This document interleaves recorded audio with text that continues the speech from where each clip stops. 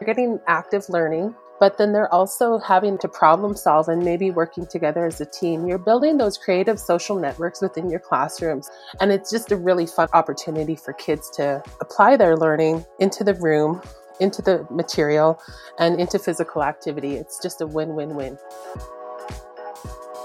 The podcast is in session. I'm your host, Elizabeth Tingle, and welcome to our series, Conversations on School Health, a holistic look at maximizing the health and well-being of students and teachers. This series is a collaboration between the Workland School of Education at the University of Calgary and Everactive Schools. Each episode, we speak with a different guest to talk about different topics related to school-based health promotion. Today, I'm talking with Andrea Dion, Scott Bailey, and Chesa Peter from Everactive Schools about adding physical movement to learning in your classroom. Welcome to you all. Thank you so much for joining the podcast. Maybe you could just start off with stating your name so we know which voice goes to whom. And we always like to start off the podcast by asking guests what their favorite well-being habits are. So if you could share that, that would be great. Awesome. Yeah. Hi, I'm Scott Bailey, and I actually had the good fortune to be a guest on this podcast at the very beginning. And to be honest, I wasn't that into podcasts or ebooks previously, but I've got to say, Elizabeth, I've been hooked. Now I'm a walker runner with all of my ebooks, even some course reading that I'm doing. And yeah, I'm a podcast listener now, but on the move. So yeah, this is a great opportunity to learn and also get some steps in. Hi, I'm Chesa Peter. I have been at the wellness gig a long time, so there's lots that I have in my arsenal, but definitely my go-tos would be my yoga practice and getting outside with my family. So I'm lucky to live in Canmore, Alberta, right at the gateway to the Rocky Mountains. And so we do lots of activities outside, and getting some fresh air and sunshine on my face always seems to revitalize me. I'm Andrea Dion, Omio Wapikwini Esqueo Nestigasun. My spirit name is Beautiful Flowering Woman. For wellness, I practice by taking active breaks throughout the day. Working from home is really difficult, so physically getting away from my computer and my working desk is important. A 5-minute break throughout the time to keep me engaged and also helps as a body break. Another thing I like to do is play. I like to play with my grandson and just kind of shut the world off. And another thing that I do that's really been helpful for my wellness, it's not necessarily a physically connected one, but I refuse to look at my emails when I'm not working. It can wait. Work can always wait. Oh, I love all the ideas. Thank you to you all for sharing. I wonder if you can tell us a little bit about yourself, your role at Everactive, and why it is that you've come to care about health promotion in the school setting. Scott, why don't we start off with you? Sure thing. So I'm a teacher, but I've been with Everactive Schools on secondment now for 5 full years. I taught middle school, and previous to that, I'd worked in active living and recreation. So I knew that movement and physical activity was really important for overall health. But I've learned so much over the last few years about how to practically bring it into a classroom space and how to make sure some approaches that can work for all students. The best part is we get to continue to learn every day. And you, Chesa? So I am currently on mat leave, but I've been with Everactive Schools for 7 years in a variety of different roles. Mine is now called a health and wellness consultant. And I always thought I would be a teacher, but when I went back to university for a multitude of reasons, I went into a Bachelor of Science in Kinesiology. And I landed a practicum with Everactive Schools. I sort of recognized I wasn't interested in that downstream approach. I didn't want to be a physiotherapist. I wanted to work in that upstream approach, health promotion. And I got the opportunity to do a practicum with Everactive Schools and just stuck around, which has been great. I've had an opportunity to learn so much and grow within the organization. And I feel really grateful to be in the role that I'm in today. Wonderful. And Andrea, tell us a little bit about yourself. Hi, I'm from the Samson Cree Nation in Musqueam, Alberta, and I've worked in the school system for many years as an EA, as a substitute, and as an instructor for distance learning. My background is in education and Aboriginal health promotion, and I really believe in being physically active with our students and our youth to look at movement beyond sport And beyond those structured confines of sport and the opportunity to incorporate physical activity and learning and making memorable experiences for our youth, because we know that when we teach, when we make the experiences good and enriching, we have such a great opportunity to achieve better outcomes with our students. So I love that. I love the notion of broadening where physical movement can occur at school. I think we sometimes think that that is the responsibility of physical education teachers. And I think there are so many opportunities that we can embody learning and energize the things that we're doing with our students, regardless of the discipline. So I'm excited to talk to all of you about the different ways to do that. But first, let's talk about the more compelling reasons and the research why teachers should consider adding physical activity to their teaching.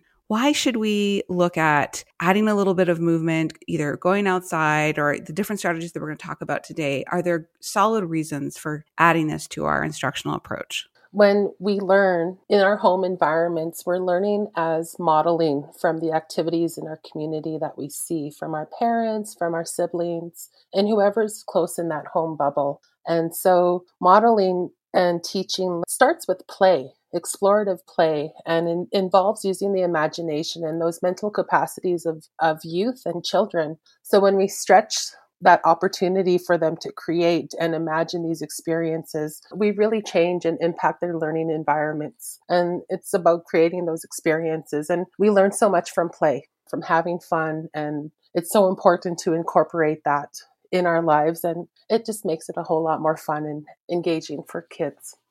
Yeah. And if you can get them having fun, like that makes it so much easier to manage your classroom. They're going to remember and be excited. It's like a catalyst for all of that other good learning that can happen if they're engaged and thinking that this is a fun activity. Such a good point. Scott, did you want to add anything else? Yeah, I think building on that it's just natural for children to move and play and learn all at the same time. And to your point too, Elizabeth, of what we see, especially as students often get into older grades, there's that real separation of the mind and the body. Dr. John Rady talks about that in his book, Spark. It's from 2008, but it was a big piece of literature in the science behind the benefits of physical activity for not just our bodies, but our brains as well. And he quotes Plato, and Plato talks about that false notion that the mind and body are not separate, and that when we build them both, that leads to obviously a lot better outcomes. So yeah, the science is really clear and just continues to grow every year, that there's so many benefits for our brain, for our thinking skills, for our self-regulation, executive functioning that we develop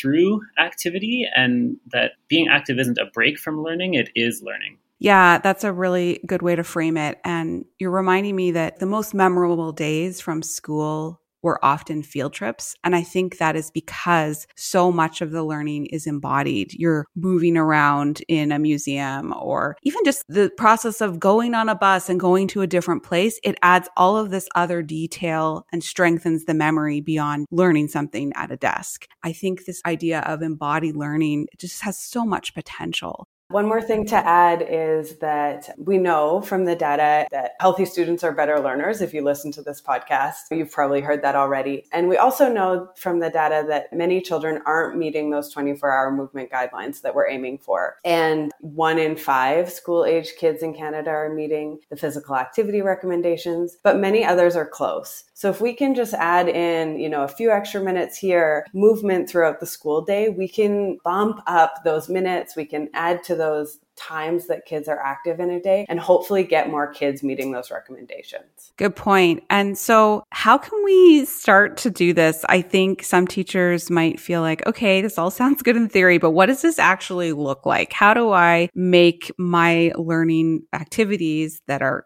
focused on curriculum outcomes a little more embodied? Scott, do you have any examples? I think you've been experimenting with this. Yeah, one comes to mind from my grade 6 classroom, and I don't think it was an original idea, but Sky Science is one of the units in the Alberta curriculum. So we're learning about all the planets in the solar system, and students often like to engage with models of it. Mm-hmm. But what a great opportunity to use the students as the model. So like using the gymnasium space or big space outside, the whole class can start to experience the different orbits of the planets with some clever calculations. So just as one example, if one student was going to be the Earth and we said, you're going to run a circle around the middle of our space in about 1 minute, then you can do the calculations and convert how many other laps students would have to do to be different planets. So for Jupiter, I think they get to take almost 20 minutes to get all the way around, where someone who chooses Mercury is going to be moving really, really fast. I think it's almost like 10 laps per minute. I'll have to double check the math on that one. So your sprinter goes on that one. Yeah, exactly. Yeah, that one definitely stands out as being a bit of fun, and one we've been playing with classes that we've only been able to visit online over the last little while, but it works online or in person, is the number line. So take a number line, put it on the ground. You can do it right in your classroom space, maybe with some tape or some sidewalk chalk again outdoors. And students can physically move themselves along the number line and getting some of those concepts like what an integer is, moving to the positive side of 0, moving to the negative side. You can see that learning stick because the students are moving it and they're feeling it with their bodies. Oh, I love both of those suggestions. And I think it could spark a lot of ideas for teachers listening for ways to just embody the concepts that are being taught. I know also anytime in language arts that students are getting up and doing skits or tableaus, again, it's approaching it in a different way than just sitting in our desks. So those are great suggestions. There are different approaches to incorporating physical movement in more traditional classes. Let's go over some of the main strategies and how they differ from each other. I want to make sure people are clear on the terms. I've heard about classroom energizers, body breaks, physically active learning, and activity permissive environments. What are these describing, and have I missed any? If you can walk us through some of the differences between those terms, that would be great. I think just a lot of the time we want to make sure that our definitions are clear and we understand what's what and whose role is whose. And Elizabeth, you already mentioned sort of that thinking of like, I'm an LA teacher, phys ed happens in the gym, which is true. So phys ed, physical education, has specific learning outcomes. The aim of our current K-12 PE curriculum in Alberta is to enable individuals to develop the knowledge, skills, and attitudes to lead a healthy, active lifestyle. In Alberta, we also talk about DPA a lot. And so the meaning of daily physical activity, this is sort of a mandate that was set out in 2006, is that school authorities shall ensure that all students in grades 1 through 9 are physically active for a minimum of 30 minutes daily through activities that are organized through the school. So that might mean physical education, but if you're in a school setting where physical education isn't necessarily happening on a daily basis, we want to make sure that there's organized movement activities for kids. And I think what we're talking about here in terms of energizing our classroom is different from that in the way that we're talking about more of that cross-curricular learning, more of the learning happening in an active way rather than taking a break from learning to get movement. And there is some research that supports this. So some of the research that we draw upon in talking about this is from Diamond in 2000, looking at multitasking or dual tasks. So they found that neuronal firing is greatest when the task is demanding, new, requires cognitive shifting, requires a quick response, and requires attention, meaning we're not just automatically responding. And what this research is sort of encouraging us to think about or to implement in our classrooms is more than just those activity breaks and more than just those treadmill desks. Can we get students both working their brains and that knowledge that we're instilling within them and helping them to learn and to understand in a way that's active? Can we have them working both parts of their brains at the same time? And it can be a simple movement activity. I mean, what Scott just mentioned in terms of moving around the planets, that's not super complicated. There's not a ton of rules. It doesn't take a super long time to set up. I mean, depends how good you are at math to figure out those rotations. But it can be something as simple as a relay race game where you're practicing sight words or matching or memory or review questions. So simultaneously, the students are working with that content and moving their body and potentially working together as teams and getting that multitude of benefits from incorporating moving and learning and making it one activity, bringing our minds and our bodies together in the classroom and in a lot of different ways throughout the day and throughout the year. It's not just this one-off novel activity, but it becomes a part of our classroom culture. Yeah, I really like that we can add it throughout. I think that's such an important point. Thanks for clarifying some of those terms.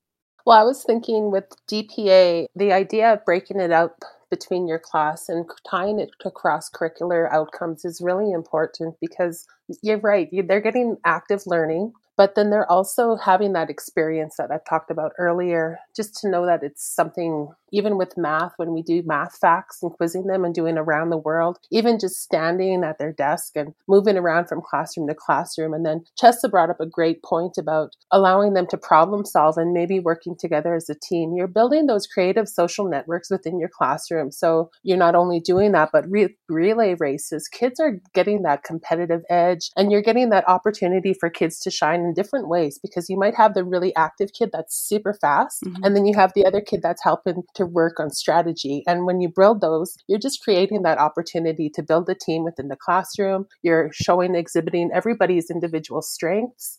And it's just a really fun opportunity for kids to apply their learning into the room, into the material, and into physical activity. It's just a win-win-win. You just mentioned playing around the world. Can you explain what that looks like for someone who hasn't seen that? So we could do around the world with math or spelling facts or different trivia, according to whatever you have, like vocabulary even. And you provide an opportunity for kids to stand up, and maybe they're stepping in place. And so one student would move from their desk to another in their line, and you would ask a math fact or a spelling word, and whoever can spell it first gets to move on. So they get to move around the world, so around the classroom. And it's a really great opportunity for kids to get out of their desk. It kind of allows them to test those rote functions like math facts and spelling and that kind of stuff. So around the world was really fun. I remember the kids really enjoyed it. It worked really well with my grade 3s. So they really enjoyed just being able to compete against somebody else too. That element of fun is important. Of course, that around the world sounds like it would develop community too. Like anytime that they are sort of up and doing something fun and talking with each other, again, builds that social connections between students. I think a sort of different version of that I've had success with is doing a gallery walk, where you have maybe like a discussion prompt on a poster at different places in the room, and then people can move around and either talk as a group at each discussion question, or if I have sticky notes, then they can write the responses and put them to the question. If you want it to be a quiet activity, you can make it all sort of silent, interacting through text, or you can have it be sort of these discussion stations. And you can either do it as people are moving as a group to the different posters that are a discussion prompt, or they're individually, almost like an art gallery, interacting with it as they want to. But I think it can achieve the similar things that you were talking about around the world. It's embodying that learning. It's building connections. It's a little different. It's something that will make the learning a little more memorable. And to add to that, it's building real world skills. Totally. You know, so many of our careers or our future lives as adults aren't going to require us to sit down and write a multiple choice test. Right. And it requires us to have those conversations, to think on our feet. Mm-hmm. Literally. Yeah, literally. And so, that just brought to mind, what my work life looks like. And a lot of the time, it's not just sitting and writing quietly or responding to questions. It's responding to the real world and engaging with people. That back and forth. Yeah, helping set our students up for success throughout their lives. Absolutely. Yeah. As you all describe some of those activities, I can start to see what those classroom spaces could look like. And it definitely changes the picture from rows of desks, hopefully, or even if that's what you have to work with, you use those spaces a little differently. So I guess there's one other term that we often talk about at Everactive Schools, and it's activity permissive learning environments.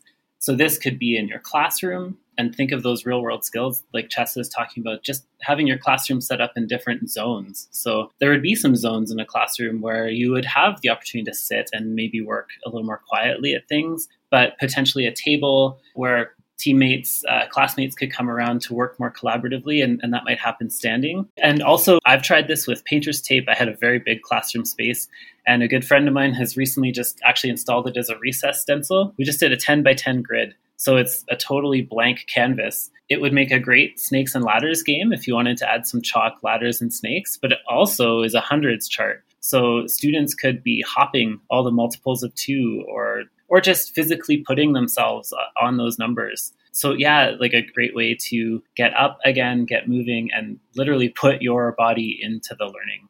one of the most impactful tools I had in my grade 6 classroom was clipboards. I didn't have pedometers on the students, but I wish I had, because as soon as they had them, they got up and they moved their team meetings everywhere. They love to get out into the hallways or into some of those flexible learning spaces. But if they had their clipboard in hand, they felt like they were still working away and still accountable. It's so funny. It's such a small thing, this little board, but it's like now my learning is portable. Exactly. And we've seen some schools that have really invested in thinking beyond the classroom spaces too. So there's lots of collaborative spaces in hallways, or like the redesign of libraries into learning commons. Mm-hmm. And just, really thinking critically through the whole school environment about different spaces that you can have active and engaging learning. Even something as simple as putting some pathways through the hallway, so that instead of always walking in a straight line, you might get a few extra steps by doing some version of hopscotch or a hop, skip, or jump as you go along. Yeah, Everactive Schools has some great tools. Remind me of the name. Running in the halls? What is it called? Don't walk in the hallways. Yeah, these environmental ways that we can cue movement a little bit more in the school day. Part of what I was thinking too when Scott was talking about the clipboards, that just made me laugh, because they're playing make-believe. That clipboard just kind of, you see adults with clipboards. They're important. They're checking off lists, So clipboards are so huge. But what he also mentioned too about the different environments within the school, the learning commons, the hallway, what's stopping us from taking our classroom and saying, hey, our classroom is going to involve working outside today. Mm-hmm. If it's a fall, it's nice. Even if we're looking at an opportunity to increase imagination and creativity, there's nothing better than a good crisp walk outside to really enliven you and to encourage that kind of creative nature. So I think that land-based education and that opportunity to connect with nature. So that's a really good way to take things out. And then it's so easy to just take a 15-minute break and say, coats and hats on. Let's go for a quick walk. Maybe it's a reset, get those wiggles and jiggles out and come and reset and recenter. So it's an opportunity to have that connection to nature, but then also to encourage imagination, creativity, nature, that connection too. Oh yeah. Going outside literally broadens our horizons. And I think it is resetting, like you say, to just spend some time out there. I think the classroom energy changes when you can make that happen. It's such a good point that sometimes it can just be a moment out of the classroom, a chance to breathe some fresh air, a chance to have fun with your students and connect. I love that. Now, do you have suggestions, though, for some concerns that might be coming up for people listening? Like, what if I feel like, I don't know if I have the space for this or the equipment? I'm worried that maybe someone's going to get hurt if things get too rowdy, if we add a little bit of movement or games to our learning. What advice would you give so that we can make sure everyone's safe? Something I've already touched on, and I'll just mention again quickly, is making it a regular part of your classroom. When it's novel, things can get a little bit hectic, but when it just becomes a part of your day-to-day routine and those expectations are clearly set out for your students, I think that can help manage a lot of those issues. So having those classroom expectations or classroom agreement that you and your students work to develop together, so those expectations are clear and are understood from the get-go. Mm-hmm. Yeah, I would add, we often get to visit different school communities or work with classes on trying to bring active living or physical literacy initiatives to life for the whole school. And one of the first things the students often tell me is the rules that they already have. And it usually boils down to some version of respect, which if you just put that active and energized lens on, it definitely works. Are you going to respect each other? Are you going to respect the space? And are you going to respect yourself and know what you need in that moment and do what works well for you? It leads into, I think, great ideas like challenge by choice. And like Chesa said, involving the students in planning and holding each other accountable through those active opportunities. And how would you handle it if a student just really doesn't want to do whatever activity you are proposing? I'm wondering if emotional safety is a factor here for some students who may feel like, I don't know if I like this, or this is really different. How would you handle that? I think that it is really important to remember that, we're humans and our day-to-day changes and we have moods and external circumstances going on outside the classroom. And maybe there is a day where a particular student needs something a little different. Maybe there's an opt-out, once a week you get an opt-out option. And maybe that means that you're doing a quiet activity in that set up spot for quiet activities in your classroom. Maybe that means you're like running an errand for the teacher or going for a walk. So I think just being open to that, and you feel comfortable enough in your classroom to just know when that's needed, or know that your students know when that's needed, and you just sort of allow that in the moment. Yeah, like I'm wondering, it might be easier if you sort of start off doing this so that people know, okay, this teacher just does this. She or he just adds movement to the way that we're learning. And so then it becomes more normal. But if somebody wanted to start, mid-school year, it might be a little bit abrupt for the class. So maybe you could set it up by saying, yeah, I want to try this. I like your idea, Chesa, of maybe appointing different tasks for some who are reluctant, whether it is running an errand or maybe there is a supervisory kind of role that someone could be assigned if they're not quite feeling confident enough to take those risks. It's a whole lot about classroom management and setting up those regular routines and those behavior and creating that culture of movement within your classroom. But then when we have the opportunity and we have those students that may not want to do that or, explore that physical activity movement, maybe there's some staff in there, the EAs that can support and maybe offer an alternative. I worked a lot in the special needs classrooms. And so some of our students didn't really want to go to phys ed. So what we would do is we do the lunch cart delivery. That way we're still physically active. They're getting out to be social because they love to visit. And so it was an opportunity for the kids to try something different. And they feel like they're doing something important, right? Like they're helping with the lunch delivery, the hot lunch. So just knowing that if there are people within your classroom, like in the learning commons, that, hey, student A is just not feeling this today, and they welcome them in, and just having those set expectations with those members of staff to support your classroom. And I think that's kind of an ideal situation, but it's good to have those relationships, and it also furthers that sense of belonging within the school community. Absolutely. I think, too, the types of activities that we choose as we build those routines are really important. So, if you're going to have some whole class activities, I'd be really wary of a lot of activities that have elimination in them. And that doesn't mean you can't play some of your favorite games, like a tag game or any of those where you would be out. But you just have to create ways, and the students are experts at this, being really creative with it, at ways that you're right back in the game. So if you've got the space, you can have multiple games going on. And if you get knocked out of one, you just go on to the next. And students, they don't really notice as much. It still feels competitive, but it's not a competition, if that makes sense. Yeah. If that's engaging for your class. And just some of the other ideas that we've talked about of setting up our space as well, always having options. I feel like teachers are experts in this while we're teaching in any subject areas, having lots of options, lots of opportunities for students to get engaged. So if you can be creative with that, again, it goes back to the challenge by choice. Not every student has to do the same movement at the same time, just like they wouldn't have to do the same task at the same time. And just one easy strategy is allowing students to potentially pick their own challenge. So you might want to have a really competitive group depending on the activity, and then more of like an in the middle group, and then a more, just for fun group. So that might allow some emotional safety for some students.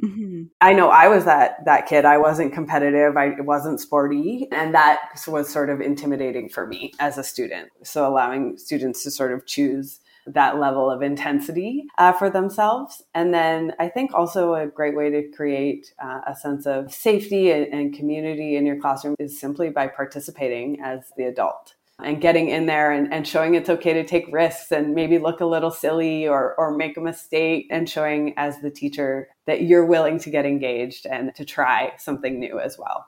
I like that. Scott, you've said a couple times challenge by choice. I don't think I've heard that. Can you explain what that means? For sure. So I think it's especially relevant in setting up physical activities. So let's say you turn the four corners of your classroom into sort of activity zones and you're having the students move through.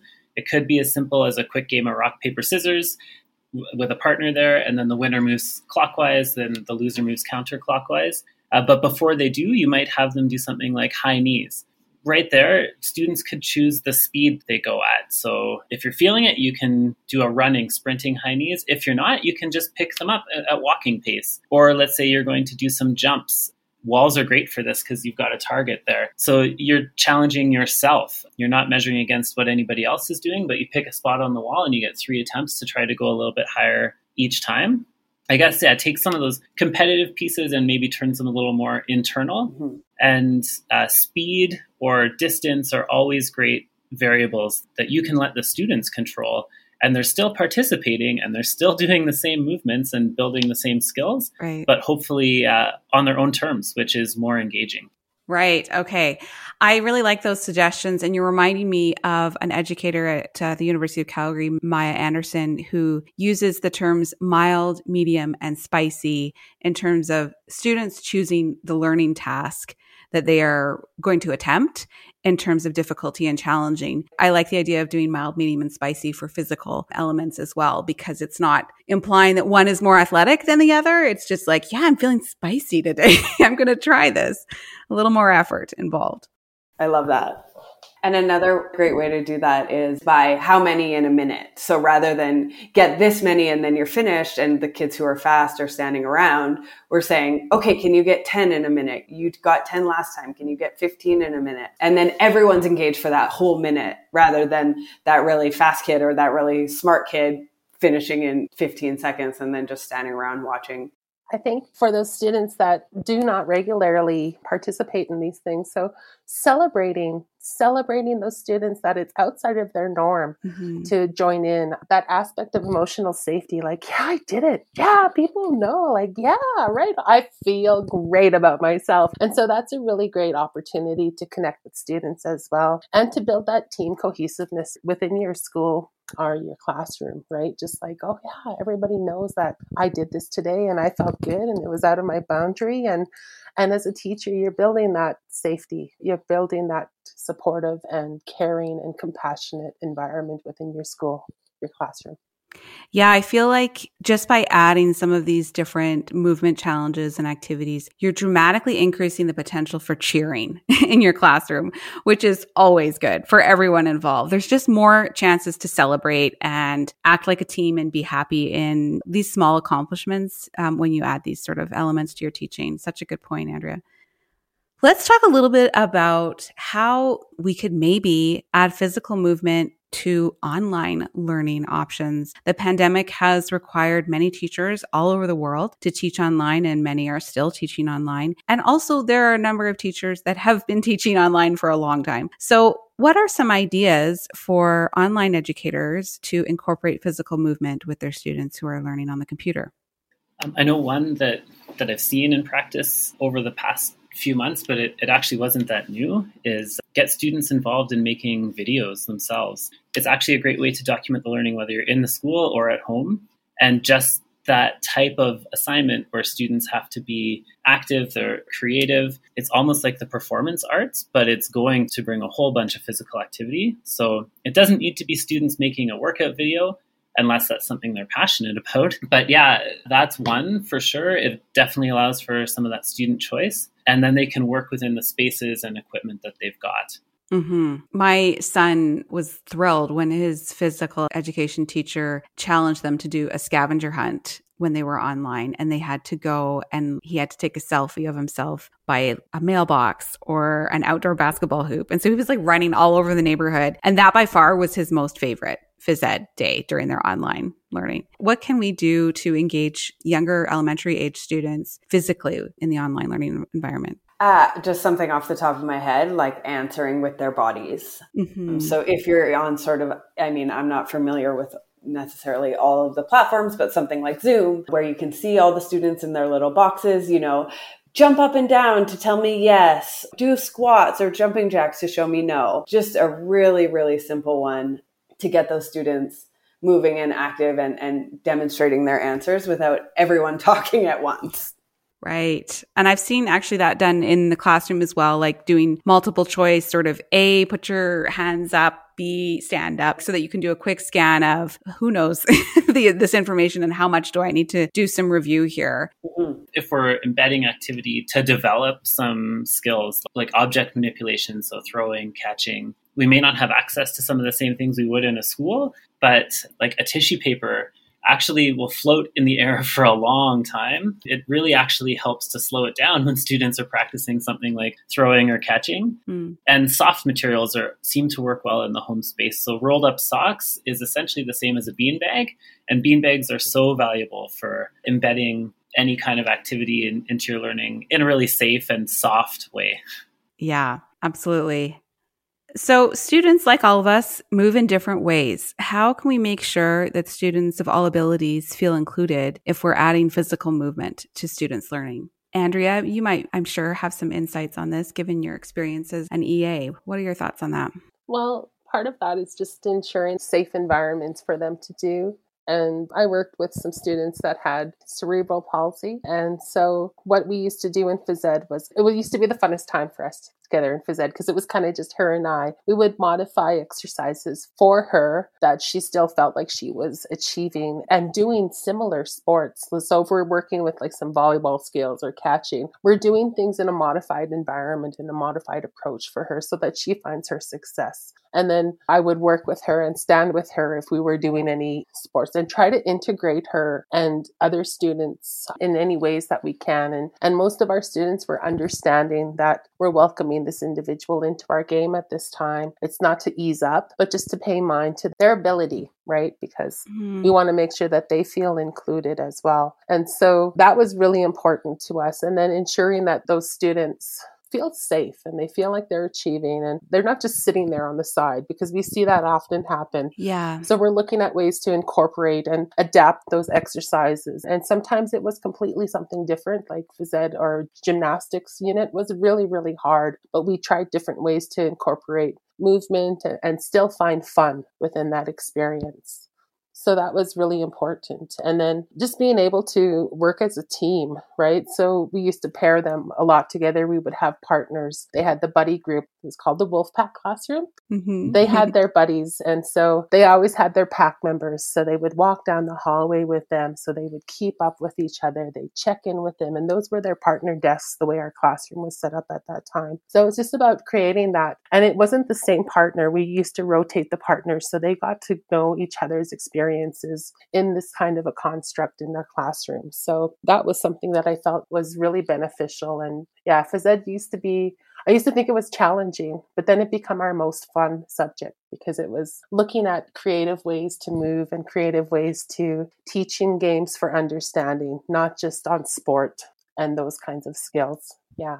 Mm-hmm. It's not just about athletic performance. That's not what physical education is about. Absolutely. Such a good point. I think planning with inclusion in mind is so good for the whole school community. So I think if we plan for it and again, are creative about it, that we can find ways to make sure that everyone can participate in some way.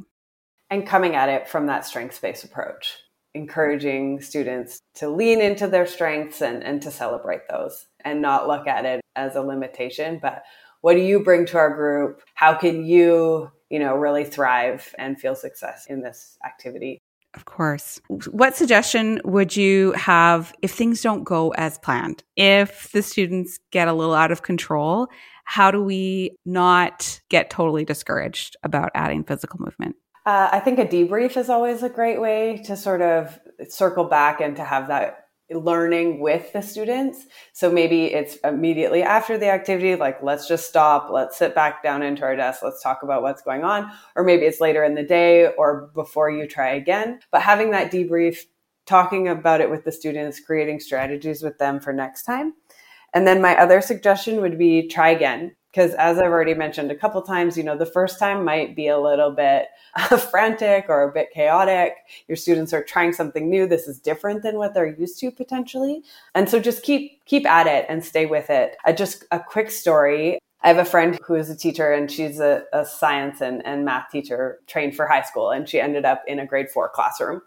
And she did games and activities for self-regulation every morning for 15 minutes with her grade 4 classroom. And at first it was just like all over the place, but she stuck with it. By about partway through the year, her students really were looking forward to that. She was finding that after that 15-minute block, they were ready to learn. She was finding that when they got to phys ed later in the day, they weren't just like running around like wild once they got into the gym and finally got that opportunity to move their bodies. So even though the first few weeks, even the first month was a lot, she stuck with it and really saw results after a period of time. Oh, that's good to keep in mind. I would just say, yeah, keep trying, keep going. Kids are going to sign on. They're going to understand that it's so much fun and opportunity. And just one of the things too is maybe ask them what they like to do. How do they like to get moving? What makes them smile when they're moving, right? So incorporating them in that planning, incorporating that healthy school action planner, maybe as an activity for older students to look at incorporating DPA would be great. But yeah, just keep trying. Absolutely. So let's get into some fun strategies of different ways that teachers can take this up in different disciplines. Can you all share some of your favorite strategies for adding movement to teaching? What have been the most fun?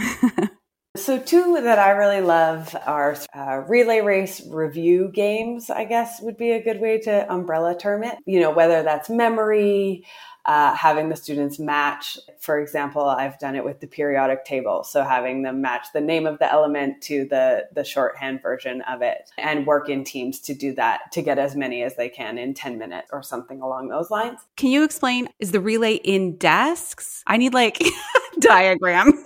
Sure. So how I would set it up, and again, this can be adapted to your classroom, is I would set the students out into small teams. So teams of 3 or 4. And I would have them have a little home base, probably nearer to the back of the classroom. Then I would set out a bunch of matching cards at the front. Either all of the students can work off of the same playing deck, for lack of a better word, or I could give them each their own, depending on what we were working on and how closely things needed to be matched or grabbed. And then I would say, okay, we have 5 minutes. Relay race style, one person goes at a time, flips over 2 cards. Do they match? No. Leave the cards flipped up. Check if you see any other matches that you can grab.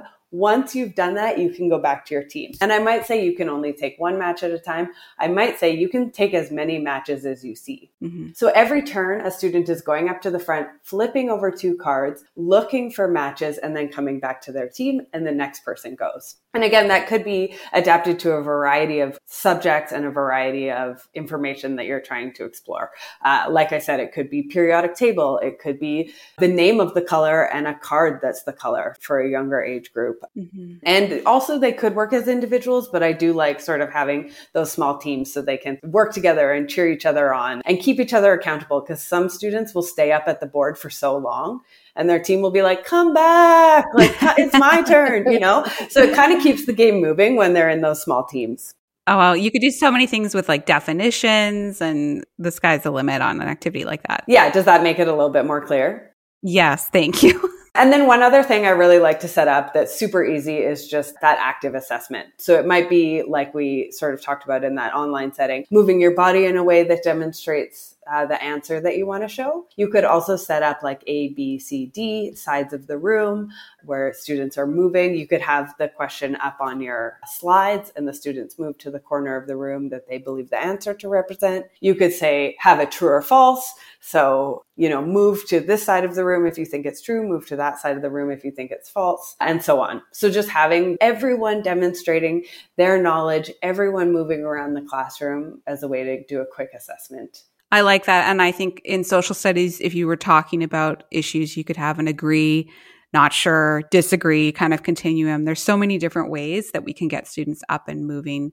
How about you, Andrea? Do you have some favorites? Yeah, I was just thinking about the snowball Mad Libs game. So utilizing basic movements of throwing, and it's fun and silly. So maybe working with a language arts or English class and having, say, a noun, everybody puts it down, throws it in, you pick it out, and then you make a Mad Libs paragraph or a story that you tell with those stories from your classroom. So that's one way to incorporate the learning, you're testing knowledge, and you're having fun creating stories that often get pretty silly. The other one I was thinking about was the left-right game. That's something that we've utilized in our on-demand approach. But then what I've also done is kind of incorporated it and changed it. So the left-right game is a script. It's a story we tell. And every time you hear the word left, you step to the left. Every time you hear the word right, you step to the right. And so what we've done is we've told a story, based it on their own physical land. So I did one local to my community in Musquecheese, and